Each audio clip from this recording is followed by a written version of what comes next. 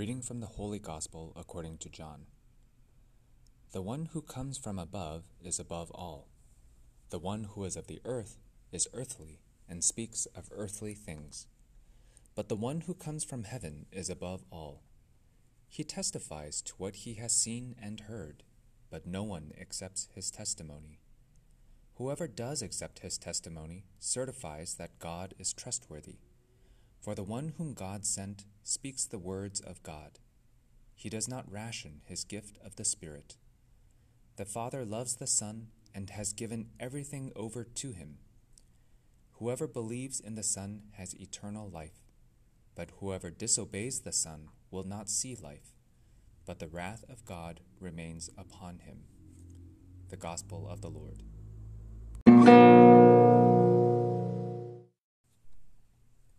How do you know when you have loved enough? When my wife and I first started to date, she introduced me to her two dogs. One of them was an older, very friendly Shiba Inu mix.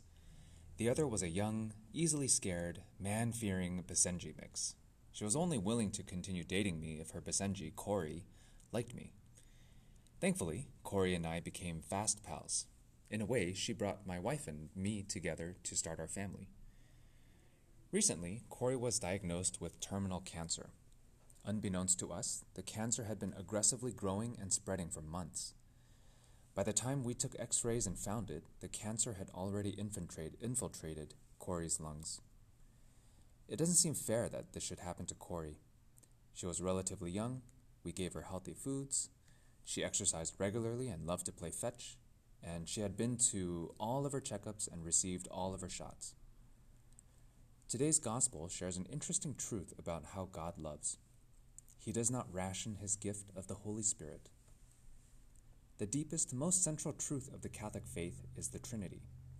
The Church teaches that the Father and the Son love each other so much that this love became its own person, the Holy Spirit. Jesus does not hold anything back from us. He loves us to the full. My wife and I have been trying to make Cory as comfortable as possible and give her everything that she likes. As I do this, I ask myself whether I really loved her to abandon. And the reality is that there were many times that I didn't. When she was having a hard time walking because of her tumor, I just assumed that she was too tired or lazy to climb the stairs and left her alone while I worked or relaxed. When I could have played fetch or walked with her, I left her at home and only took my daughter outside instead. I am sorry for the love that I did not give.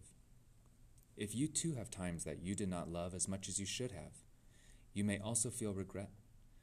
But don't stop there. It is important for us to learn and grow in our ability to love more. The only way to do that is to repent. Our love is rarely perfect, but thankfully we have a God who is willing to be generous with his love and mercy. Let's embrace that mercy in confession and learn to be generous to others in turn.